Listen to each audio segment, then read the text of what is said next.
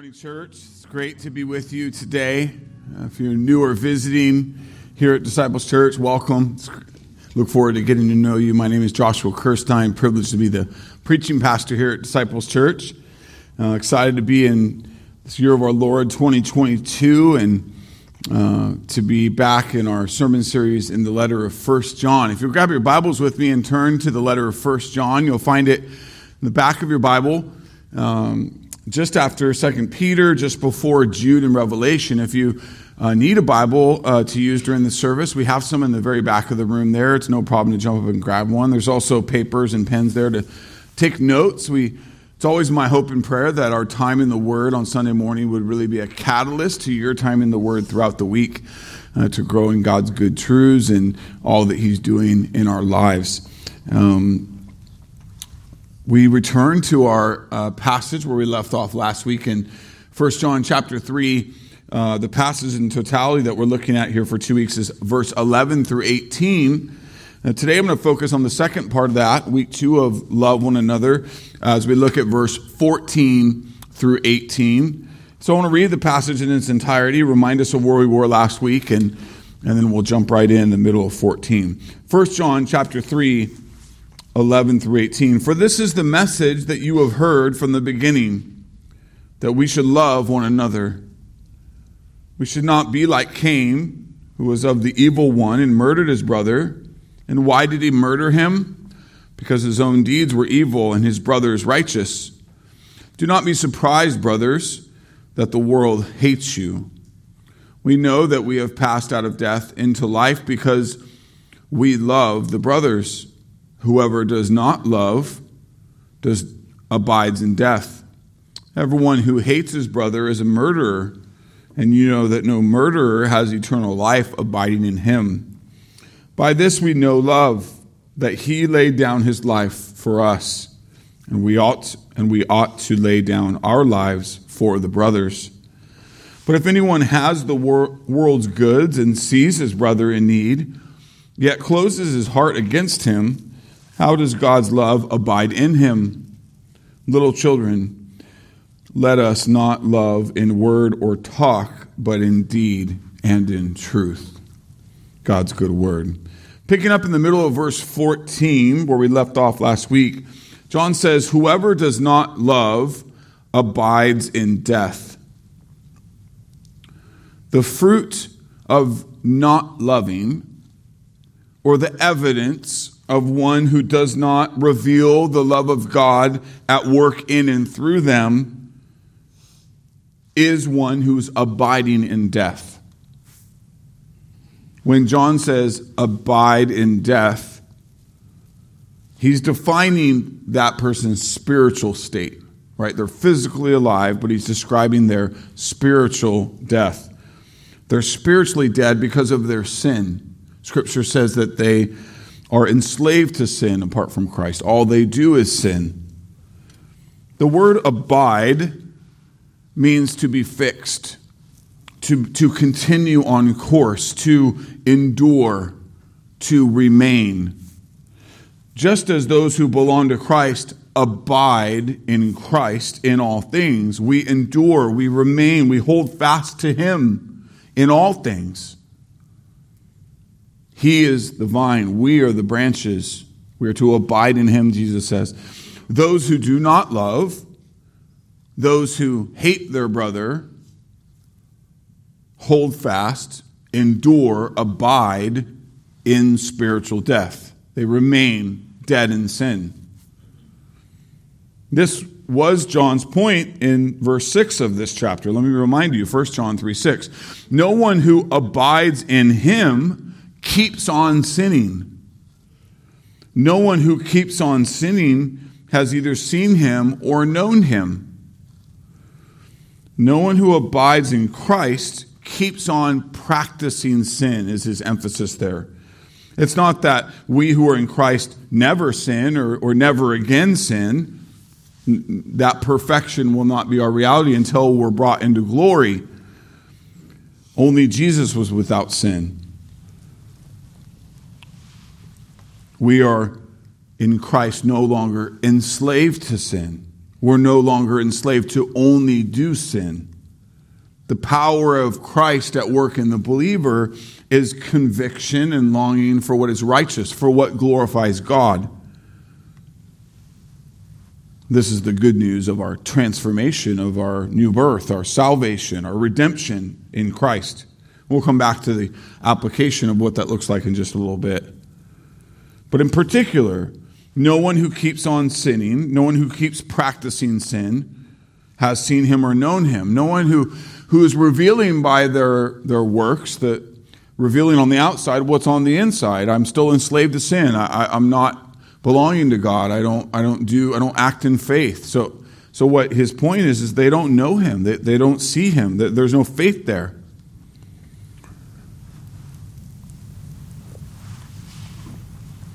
We fall short of his standard. Paul said this clearly in Romans 3:23, for all have sinned and fall short of the glory of God. The clear teaching of God's holy word is that everyone, has a most terminal reality of enslavement and addiction to sin, which equals spiritual death outside of Christ. Those who are outside of Christ. Romans 5:12, therefore, just as sin came into the world through one man, that's Adam, our federal head, and death through sin, so death spread to all men because all sinned. A sobering reality of the condition of mankind. When Adam, our federal head, sinned, his inner nature is transformed by his sin for rebellion, dishonoring God. That's the very reality of the very act of dishonoring God's command upon him and Eve, not to eat of that fruit of the tree in the middle of the garden. This brought about spiritual death. Depravity, which would be a seed passed to all mankind. We inherit, just as we inherit certain genetic or physical characteristics from our birth parents, we also inherit our sinful nature from our first parents, passed to us through our birth parents. It's a seed that's in mankind. That at conception, Scripture says, we're conceived in sin. Sin is in us. It's inherent. Original sin is at work. Through Adam, mankind's inherent inclination is to sin. If you need a reminder of that, just go spend time with a newborn who will sin often and demands in inappropriate ways to get what the flesh wants, right? I mean, we don't have to go very long to realize sin's at work in even the smallest child. And surely in us who go on in life because we prove to be in sin, we practice sin, we do sin, we need salvation, we need to be redeemed, we need to be unshackled from our enslavement to our sin so that we would live for Christ, we would have the power of Christ to honor God. Whoever does not love abides in death. The consequence of one's spiritual deadness in sin, their being given to sin, their relentless practice of selfishness and sin is spiritual death. It's eternal wrath. There is a layer to sin's consequence, though, that is even worse than spiritual death and the wrath of God on those who remain unrepentant for their sin. That terrible consequence is separation from God. It's John's very point in verse 6. No one who keeps on sinning has seen him or knows him. We don't know God. We're not reconciled to him. We don't have him. We miss out on the best thing there is of all of life. If you are here today and you have not yet truly submitted your life to Jesus Christ as Lord and Savior, understand that sin and its consequences, the separation you have from the holy God because of it, is your worst problem in life. It's not cancer. It's not poverty. It's not marriage unfaithfulness. It's not relational drama. It's not injustice. It's not the loss of a lifelong career. It's not public humility. It's not disobedient children. Your worst problem, by far, is that you are separated from the holy God because of your sin. You are spiritually dead. And so do business with that. Don't let that move by. We're often guilty in our flesh of worrying way too much about things that are trivial, things that are temporary, thinking that they are a real problem when they're not. Sin is. Spiritual death is. Consider with me just for a quick moment the things that people lose sleep over, the things that cause people to be filled with anxiety and worry, like how you look, the state of your health, the loss of a job, the strain or pain of separation from a loved one. These things are really hard. But hear me clearly, they are also temporary in comparison to eternity. Very temporary. Your separation from God because of your sin, if not reconciled by the blood of Jesus and new birth, is for eternity. There is no greater consequence than to abide in death.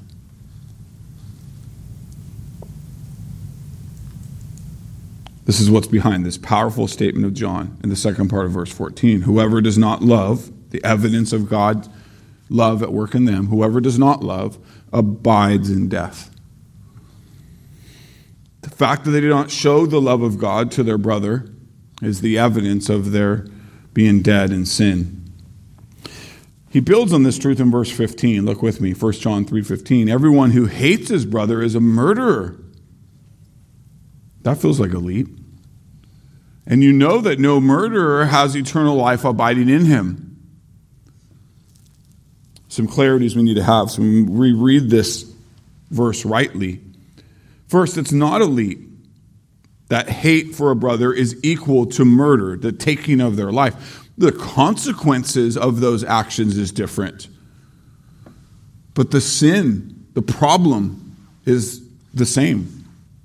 How do we know that? Where do we get that? Jesus himself taught clearly. Matthew 5:21-22. You have heard that it is said to those of old, you shall not murder. Whoever murders is liable to judgment. But I say to you that everyone who is angry with his brother will be liable to judgment. Don't miss John and Jesus' point. The fruit of the spiritual condition of your heart is either hate or love. It goes to work. John's point is that the evidence of a lack of the true love of God at work in and through someone means they don't love their brother, they hate their brother. They are selfish and hurtful towards them, even if that's just in the heart. Now understand, when John says no murderer has eternal life abiding in him, what he's not saying there is that a murderer, a convicted true murderer, cannot be redeemed unto eternal life with God. Why? Because Scripture is also clear to teach that Christ's blood is holy, pure, and able to forgive us our worst sins, if God so wills that it is applied to us and he gives us eyes to see and ears to hear, that we would, by faith, repent of our sin and trust ourselves to Jesus and be saved. The worst. Christian, never stop praying for the worst around you. The vile, the despicable. We're blessed to have many of those among us. Brothers, sisters in Christ, saved, redeemed, made new. God is good. So he's not saying they cannot be redeemed. We need to make sure we're reading that right. He's basically saying those who practice murder, remain unrepentant, don't have eternal life. They're separated from God because of their sin.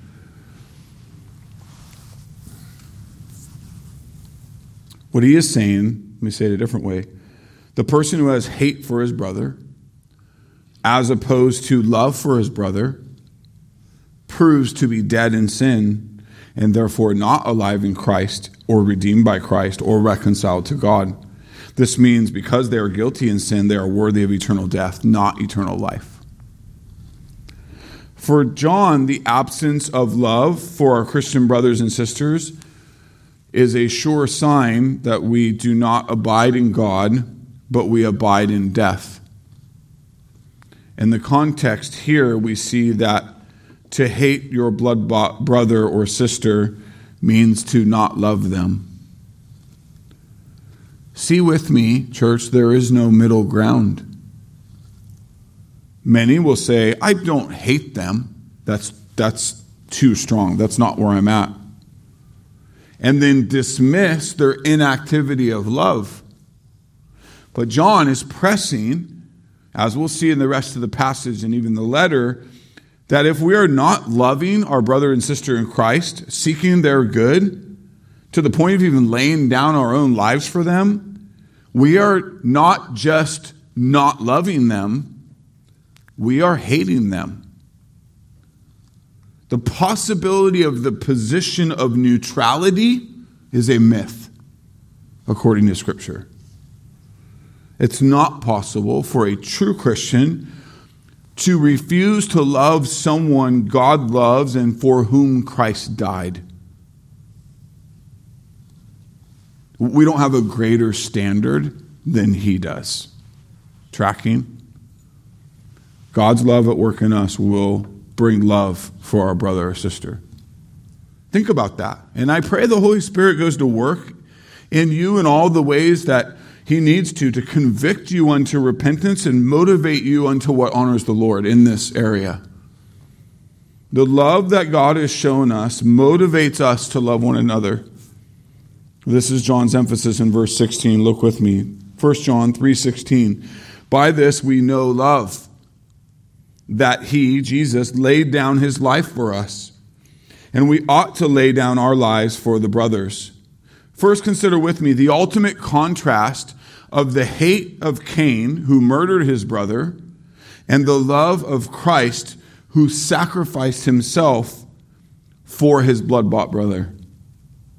Right? In this larger passage, as we focused last week on Cain's hatred and murder. One is self-serving, self-protecting. One is self-sacrificing. Jesus speaks to this so well in his words in the Gospel of John, chapter 10, 11 through 18. Jesus says famously, I am the good shepherd. The good shepherd lays down his life for the sheep. He who is a hired hand and not a shepherd, who does not own the sheep, sees the wolf coming and leaves the sheep and flees, and the wolf snatches them and scatters them. He flees because he is a hired hand and cares nothing for the sheep. I am the good shepherd. I know my own, and my own know me. Just as the Father knows me, and I know the Father, and I lay down my life for the sheep. I have other sheep that are not of this fold. I must bring them also, and they will listen to my voice. There will be one flock, one shepherd. For this reason the Father loves me, because I lay down my life that I take it up again. No one takes it from me. I lay it down of my own accord. I have authority to lay it down, and I have authority to take it up again. This charge I have received from my Father. Church, the hired hand serves himself. He loves himself.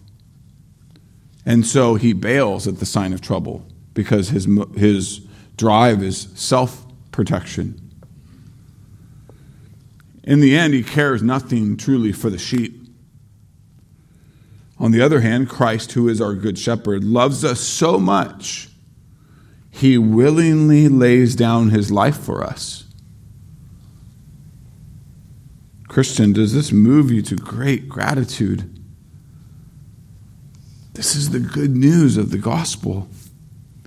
The amazing grace of God and the amazing deep love of God, the sacrificial love of God to save a wretch like me and you.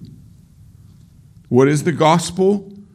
The gospel is the good news of the grace and power of God to redeem undeserving sinners to eternal life through Jesus' perfect, sinless life, substitutional, sacrificial death, and victorious resurrection from the grave. These sinners are saved by grace alone, through faith alone, in Christ alone, from the eternal wrath they deserved, and they are reconciled to an eternally secure relationship with God. It's the Word of Truth Catechism, question 68. Now, you might be here today for a number of reasons. To know more of what God's Word teaches, maybe to get to know us here at Disciples Church, see if we're faithful to the things of God, consider maybe what it looks like to become a committed part of this local family. And if that is you, I hope that you would feel like family sooner than later as we seek the Lord and all of what His Word calls and commands us to. The truth is, though, you will never truly be family as long as you remain pridefully the Lord of your own life. God must do a supernatural work in you to bring true and real conviction of your sin, so much so that you openly confess it to God. You stop putting a mask on it. You stop excusing it. You stop calling it what you think it is. You call it what He clearly says it is according to His Word. Confess it. And you see then your desperate need for a Savior.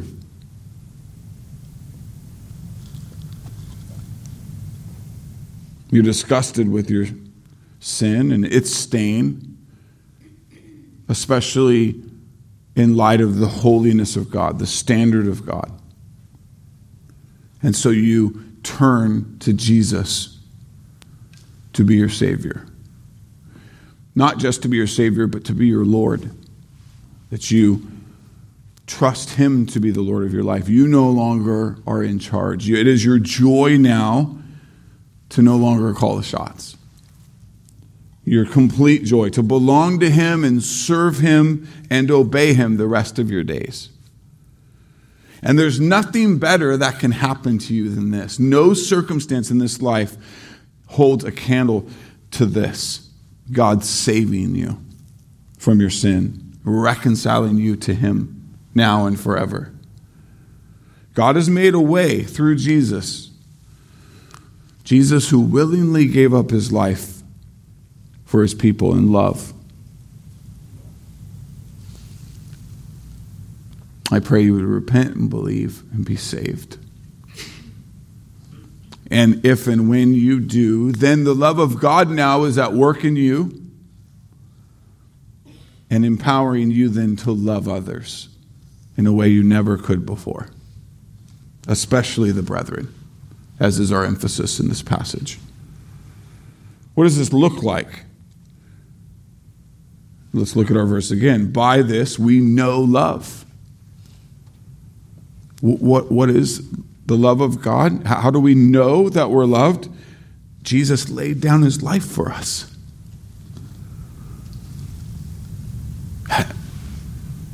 There is no... we all have been here where we're guilty of looking at our circumstances and then kind of going to God, like, where's your love for me in this?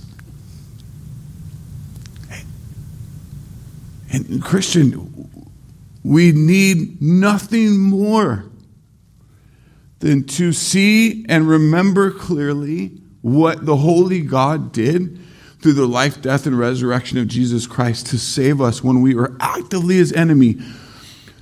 That is so massive of a love statement to you that nothing will touch it in a lifetime, not a million other things. And so, naive, selfish, ignorant, even sinful, to turn to God in other circumstances and say, God, where's your love for me? He is shown to us in the most abundant way. We never forget it. We never lose sight of it. And then that love for us would move, would go to work. And that's His point. By this we know love, that He laid down His life for us, that we ought to lay down our lives for the brothers. What does that look like? Well, Jesus gave us great insight in His teaching and in His example. In the Gospel of John, chapter 15, 12 through 17, Jesus says, "This is my commandment, that you love one another as I have loved you. Greater love has no one than this, that someone lay down his life for his friends. You are my friends if you do what I command. No longer do I call you servants, for the servant does not know what his master is doing, but I have called you friends, for all that I have heard from my Father I have made known to you. You did not choose me, I chose you and appointed you that you should go and bear fruit, and that your fruit should abide, so that whatever you ask the Father in my name, he may give to you. These things I've commanded you. Why? So that you will love one another. We are going to see, and you will see in your study of the Holy Scriptures, this call that we love one another in the church, in the universal church, the brothers and sisters in Christ, again and again and again and again. It is a massive and major way the Lord wants our testimony of the gospel to go to work. And so we're going to study it again and again and again, even in this very letter, that we would grow in it, that we repent of how we're falling down or missing the mark. We would mature in our love for one another. Only in God do we know true love, for God is love. We're going to really spend time with that in a number of weeks when we get to chapter 4. Only out of the overflow of God does the church love one another. See, the source of true love is God, and it's made manifest in Jesus Christ, shown to us. A new commandment I give to you, that you love one another. Just as I have loved you, you also are to love one another. John 13:34.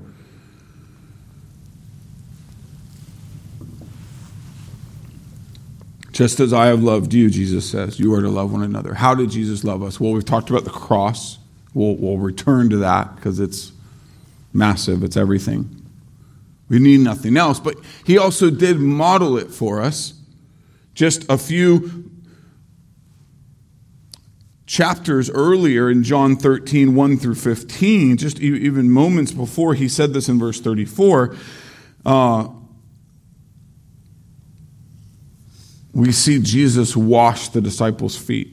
The master, the leader, puts on a towel, takes on the role of the servant, the lowest slave. Vile, disgusting, adult feet of grown men in a day and age that you and I don't even really have a clear understanding of just how nasty that task was. He wraps himself in a towel and he washes clean their feet, each of them. And then he says in John 13, 14 through 15, if I, then, your Lord and teacher, have washed your feet, you also ought to wash one another's feet. For I have given you an example that you also should do just as I have done to you. And then in verse 34, just as I have loved you, you also are to love one another. This is what it looks like to love one another. That we would sacrifice, we would go low, serving, caring for one another. But further, Philippians 2, 5 through 8, Paul says, have this mind among yourselves, which is yours in Jesus Christ. What is our mind in Jesus Christ?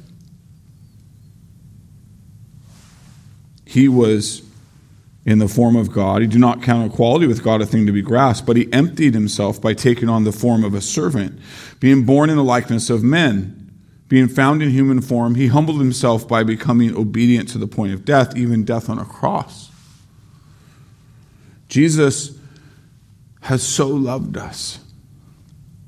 He got low in sacrificial love, not just in taking on flesh. That was a huge act of sacrificial love. To accommodate, to lower himself. Take on the form of a servant. He served us, didn't he? I mean, we see this model in his taking on a towel and washing the feet of his brothers. But further, it says here, he went to the cross. He He was murdered. He was tortured. Took on the sin, the wrath that our sin deserved. And therefore, we who belong to him, we who know the love of God that's been shown to us in Christ, we then go low, get low, in sacrificial love for one another.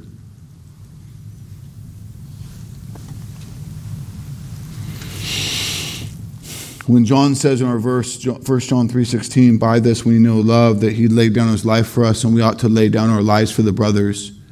He's saying the pattern of love to be followed is clear, to love like Jesus has loved. And how does his pattern of love continue and ultimately come to its peak in dying for us? John's emphasis that we ought to lay down our lives for the brothers. In many ways, we could say then it should not be uncommon that we, Christians, would be ready, joyful to lay down our lives for our brothers and sisters. See, we look at like the military and we see that not as uncommon for them. The world should look at the church and see it all the more in us. And so one of our real questions before us is that who you are, I am? Is that who we are? Are we ready? That it would be my joy to lay down my life for my brother or sister in Christ. And that can't just be like a good idea, like a great ideal, but there's a readiness to wake up and I'm ready to die today to honor the Lord. In many ways, that's what Jesus taught the Christian life. These days, these short days, in this foreign land now, we belong to a different kingdom in Christ as sojourners, as exiles, that we are to take up our cross, the instrument of torture, every day to follow him. We spent time with that last week, what it is to join Christ in his sufferings. This is what Scripture teaches us Christian life is. And it is so different than the world's normal life. And in that then is this powerful testimony. I want to impart this to you before we move on. Church, don't miss that this is a commandment. This isn't a recommendation that some of you might consider.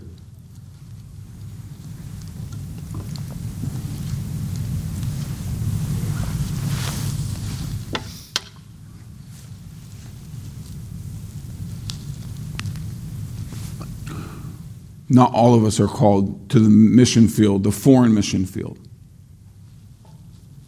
We see that call on those individuals as very special and very costly.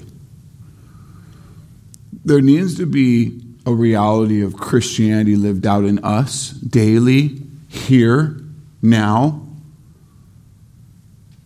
that I think biblically does not look very different in its costliness to the work of the missionaries and what they're going to go do.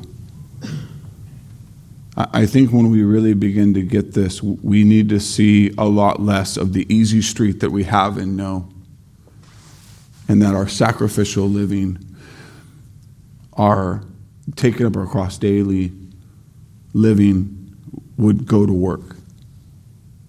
I needed that understanding in early 2014, when I for years had told my wife, we have 3 children and a big family in this church.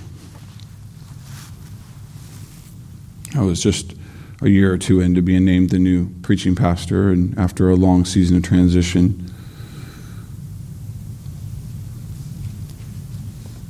And then God, through his word, really knocked me down, knocked me over at what taking up our cross daily, at what sacrificial love really looks like. And I confessed to Jennifer, we can do a lot more. And growing over the years of what it looks like to be busy, to be gospel ministry minded, that we would very normally go to bed very tired. Not just because we work a strenuous job or whatever some of those common things that make us tired would be, but because we really are trying to really live every moment of every day for the kingdom.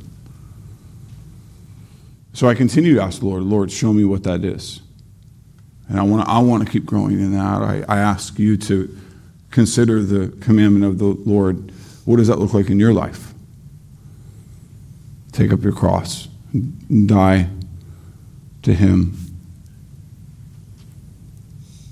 If you are in sin because you're choosing selfishness instead of love, you're choosing laziness instead of love, costly love, pride instead of costly love, hate instead of costly love.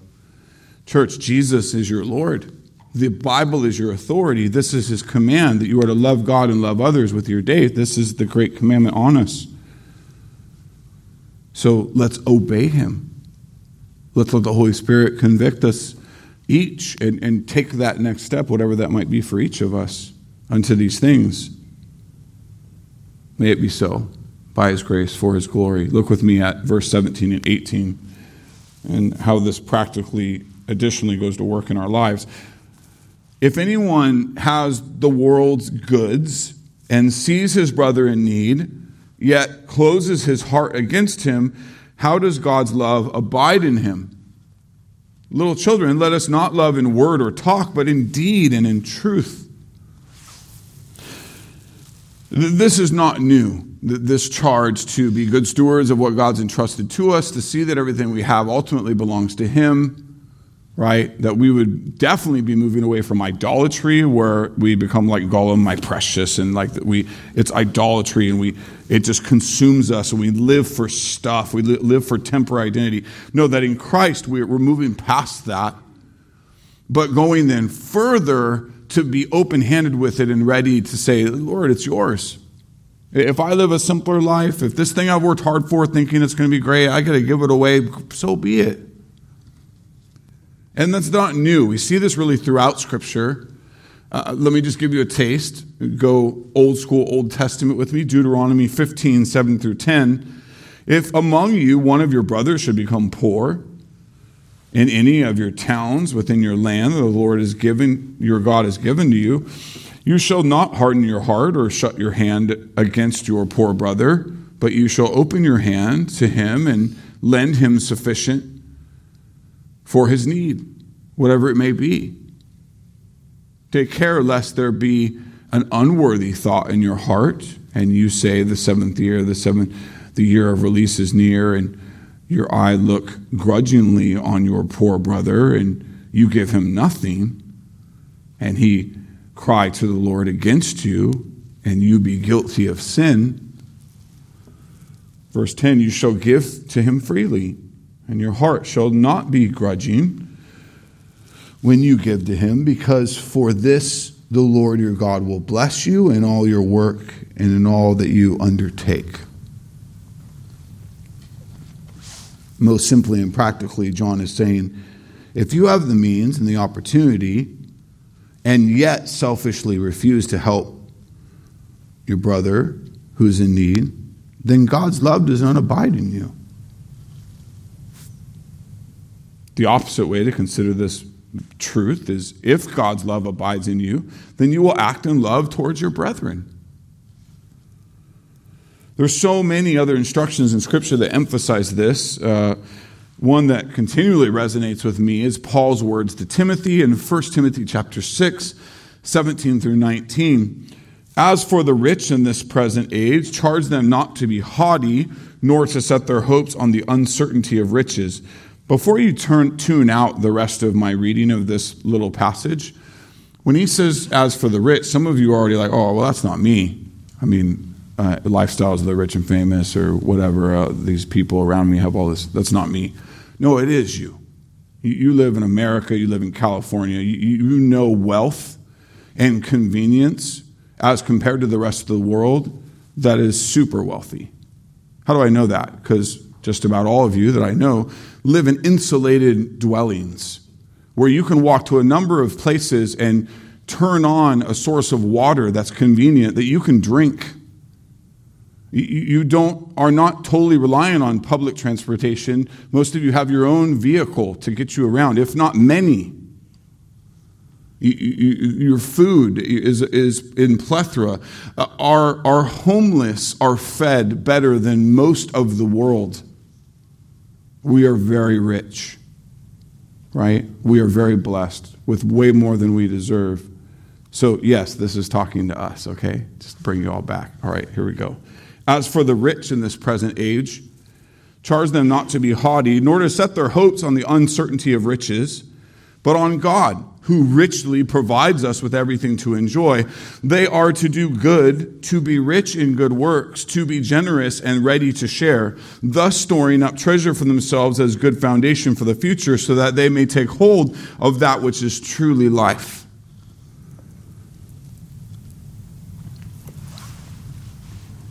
Charge them not to be haughty, nor to set their hopes on the uncertainty of riches, but on God, who provides us with everything to enjoy.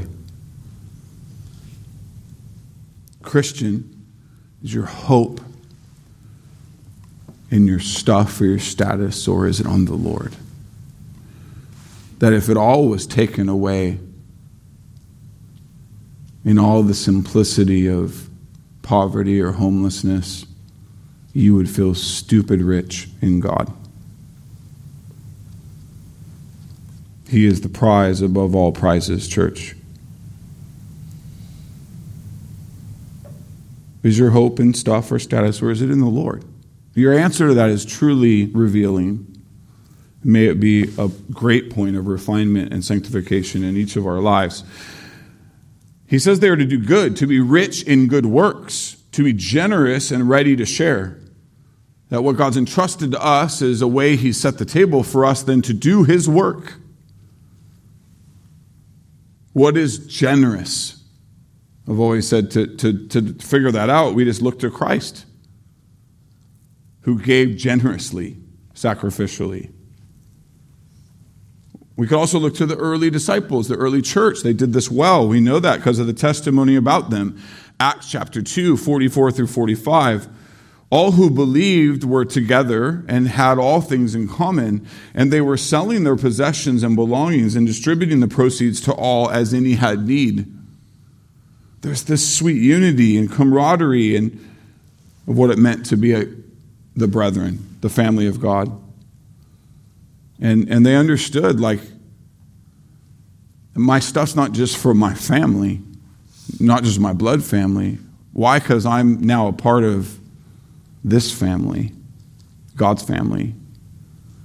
And so my stuff's yours, your stuff's mine. We're here to hold each other up. When you mourn, we mourn. When you celebrate, we celebrate. We're in this together. Your sin doesn't just affect you, Christian, it affects all of us. And when you're growing and maturing in the Lord, what a sweet blessing that is to all of us as well. The love of God at work in the early church's sacrificial love for one another, to take their goods, to sell those things so they could really love each other and care for each other and do what was needed. There's many wonderful testimonies of how that's happening here. Next week at our annual meeting, we'll take a moment to really celebrate that. Just as we look to the early church and see their sacrificial love, we need to realize that God will cause others to look at us. Not so they say, in our love for each other, not so they say, wow, Disciples Church, man, that's legit. They got it. Not praise to disciples, not praise to you or me, but so that they would say, look at God, look at His work through His people, His love at work through them. This is Jesus' point in Sermon on the Mount, Matthew 5:16, that we are to let our light shine before others so that they may see our good works and give glory to our Father who's in heaven. I mean, is this not the goal in all we do, Christian? Why God woke you up today is that He would be glorified in how you live your life. That the glory of God would be known and praised. Now, when evaluating, how do I know that I'm loving the brethren and giving to them sacrificially? I like to say sacrifice or generosity is measured by the fact that it cost you something. Meaning, it's not out of your abundance. You give of this like extra. No. Your life now looks different. Cost you something. You don't do something. You don't enjoy something. You don't have something because of the cost of that sacrificial giving.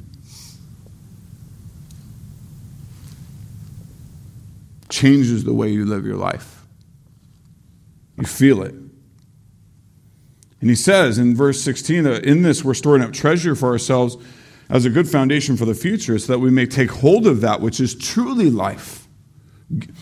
Holding rightly and open-handedly that which is temporary, that which is not life, to grab hold of that which is truly life. The Lord, the treasure of all treasures. Jesus taught, emphasized this huge point in all of his teaching that all we need to enjoy God forever is Jesus. He's the door. He's the way, the truth, the life, as we sang earlier. And we don't need our work, our accomplishments, our other stuff to make it, to be happy, to be successful. There's a deception in that. There's a constant temptation in that to overgrip, over-pursue. Famous teaching in Matthew 7:13-14. It says, "Enter by the narrow gate. For the gate is wide and the way is easy that leads to destruction.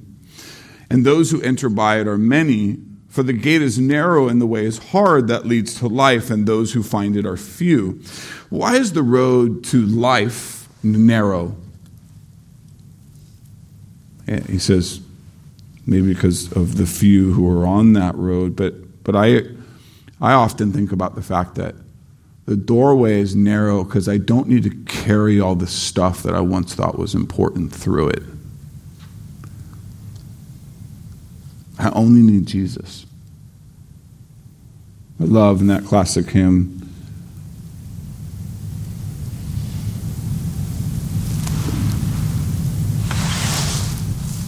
I'll save that. I have it queued up in a second. I'm getting ahead of myself.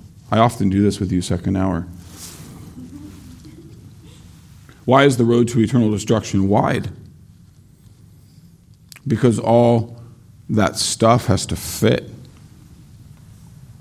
unto damnation. All the idols of our hearts, all the things we chase that we thought would give us life, straight to hell. We pack it, we worship it, we cling to it, straight to hell. Why is it hard for the rich man to enter the kingdom of God? Because he wants to have his own kingdom. He doesn't want to give it up. He doesn't want to be generous, living for God's glory and not his own.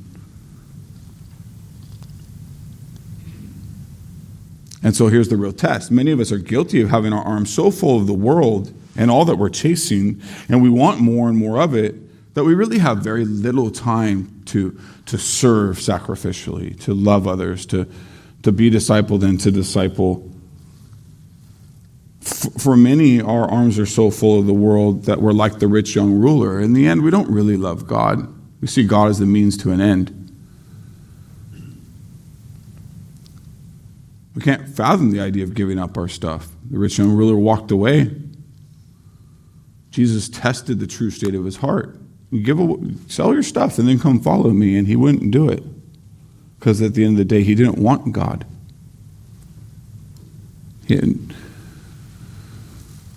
Jesus was showing him. And all we need is the Lord.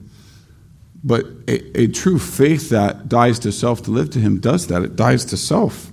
Everything about what I was pursuing changes. Praise God that Jesus is the door to eternal life. And it's not by my deeds that I'm saved. Amen? That all we need is Jesus alone. Nothing else in my hands I bring, is that historic lyric.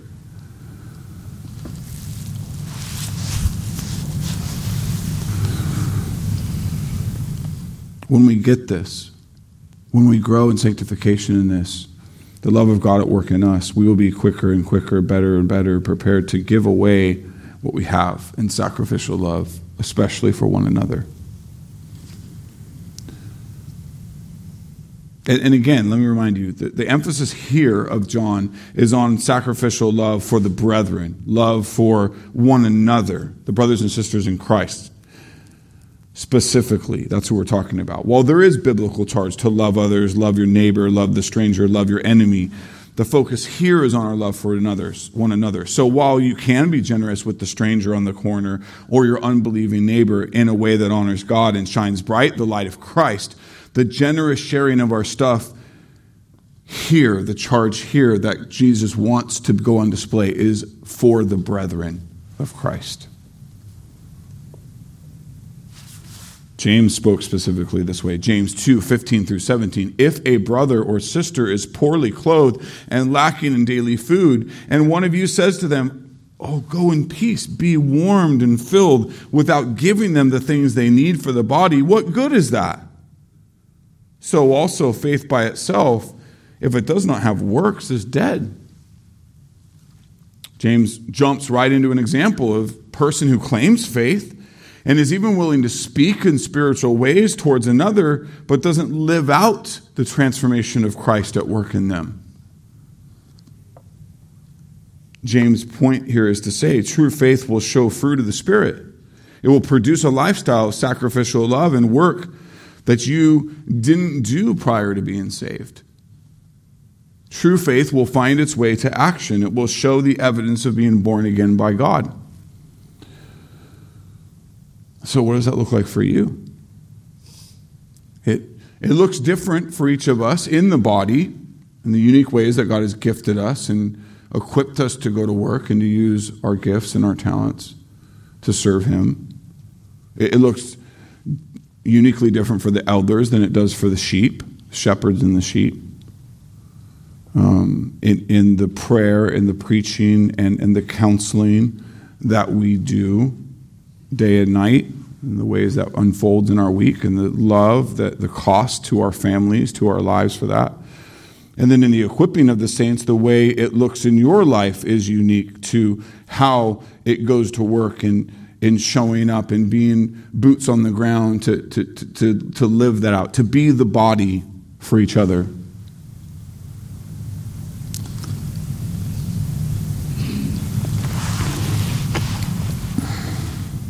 If a person's belief shows no real evidence of spiritual new birth, regeneration, which then produces the fruit of the Spirit, then what they have is not saving faith. It's good for nothing. It's superficial. It's religious. Because those whom Christ takes hold of and makes new and the Spirit indwells will produce the fruit of the Spirit.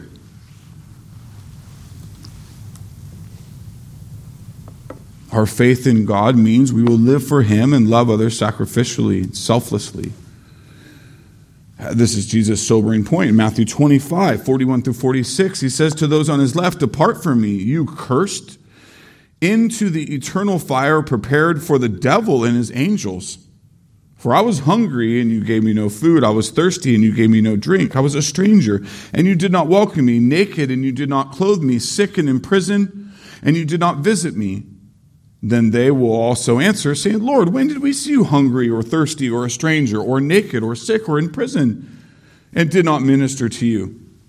Then He will say, answering to them, "Truly, I say to you, as you did not do it for one of the least of these, you did not do it to me. And these will go away into eternal punishment, but the righteous into eternal life." The Word of God is clear to say again and again that the person who claims faith in God but does not bear the fruit of the Spirit in word and deed is not saved. That's why Jesus very clearly says, you're going to where the devil's going. They don't know God. They're not reconciled to Him. The true evidence of saving faith is faith that goes to work in good deeds, in honor, what honors God and is sacrificial to others. And so, circling back to verse 17, 1 John 3:17, to answer John's rhetorical question, see that as it is, if anyone has the world's goods and sees his brother in need, yet closes his heart against him, how does God's love abide in him? Question. Answer. It doesn't. That's his point. The complete opposite of this is the love of God at work in the life, death, and resurrection of Jesus for undeserving sinners like you and me. Seen in famous declarations like John 3:16. For God so loved the world that he gave his only Son, that whoever believes in him should not perish but have eternal life. John will make this point later in this letter, our letter, 1 John 4:9. In this, the love of God was made manifest among us. How? That God sent his only Son into the world so that we might live through him. Praise God for his love shown to us in Christ. Oh, how he loves us. See and savor it all the time. Don't be confounded by your circumstances to ever question the deep and eternal love that God has for you.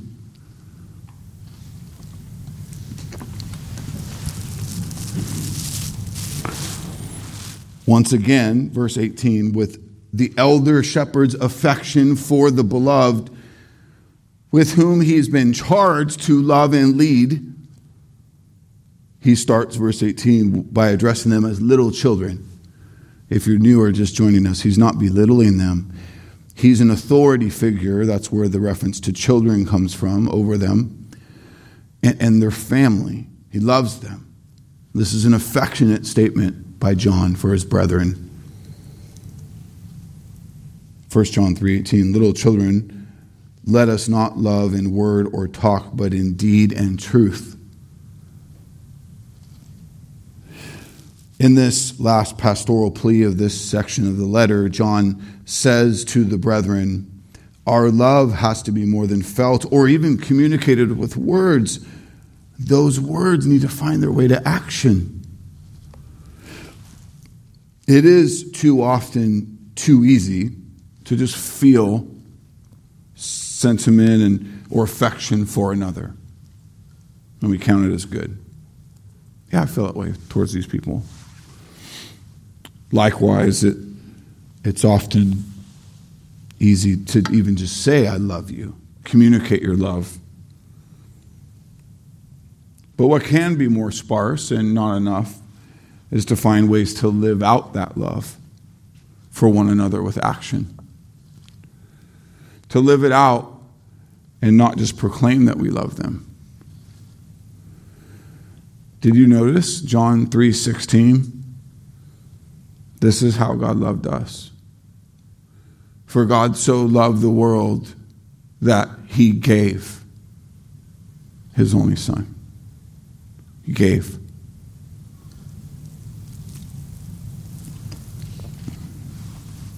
I can't help but think of the Lord's call to action in Matthew 7:26 and 27. Everyone who hears these words of mine and does not do them, does not act, will be like a foolish man who built his house on the sand. The rain fell, the floods came, the winds blew, beat against that house, and it fell, and great was the fall of it.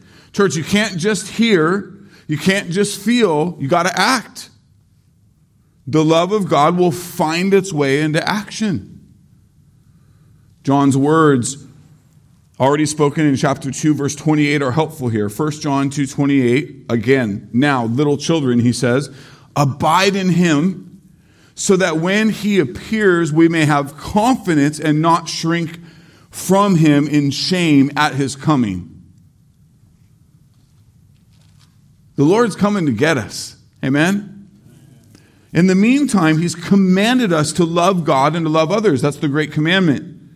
Specifically here today, to love one another. Christian, do you hear Christ's commands on you and then just kind of wink at them? Or do you submit to them by abiding in God in such a way the love of God goes to work through you? In such a way that you're living out the love of God in your deeds and in truth in such a way that you have no reason to shrink back at his coming. You know what's going to make you want to shrink back? I haven't been doing anything. So let's act, let's live. Let's wake up every day and honor him in these ways. Finally, to begin to wrap up, John says that we are to love one another in truth at the end of verse 18. Did you notice that? Why is that so important? And the simple answer is something I think we often overlook, because in our flesh we're guilty of breaking it all the time. It's not loving to lie. Your flesh at times may convince you, I'm going to help this person by bending this. No, that's your flesh. Lying is sinful. It's typically aimed to serve yourself, even though sometimes you don't have that in view. We must love in truth because it is the way we are sure to truly love them with God's love, which is true. And not to love ourselves.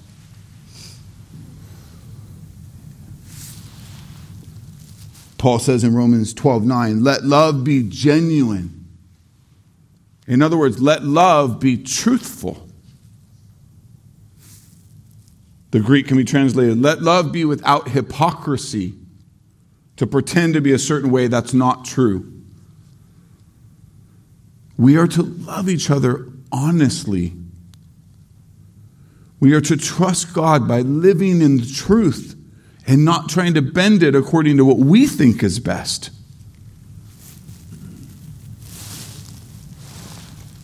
Paul said it well in his letter to the Corinthian church in defining love, that famous passage in 1 Corinthians 13.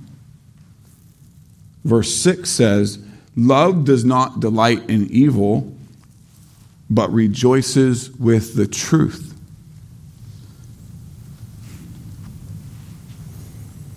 So let me ask you to take inventory for a moment. For those you claim to love, are you loving them in truth? Or is there sin or there lies that you're allowing to exist with one another? If that's happening, you're not loving them. Something else.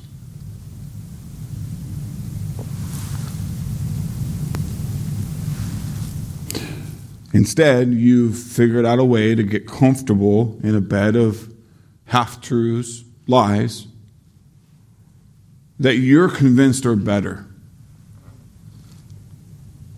And I just want to love you enough to say, see the deception of the flesh in that.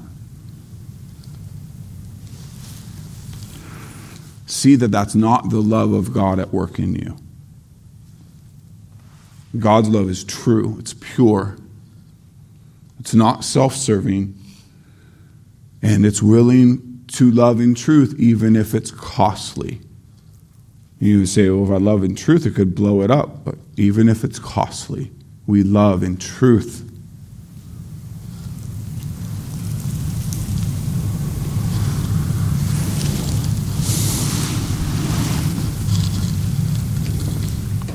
What about inventory? Take some inventory for those that you are not loving of the brethren, that you are commanded to love, clearly.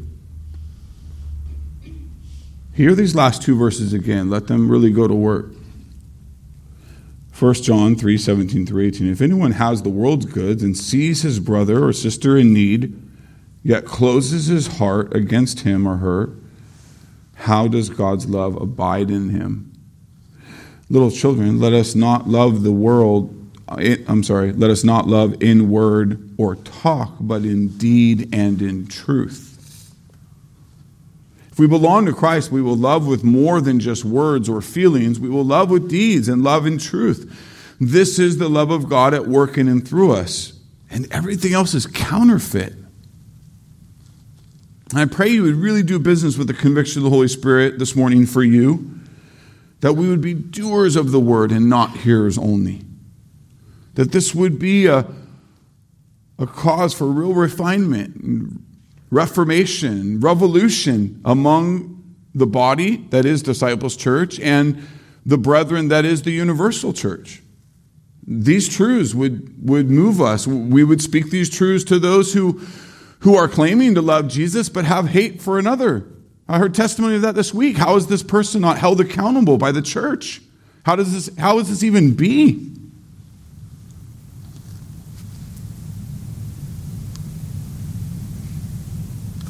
That situation is another church. We'd be dealing with it here.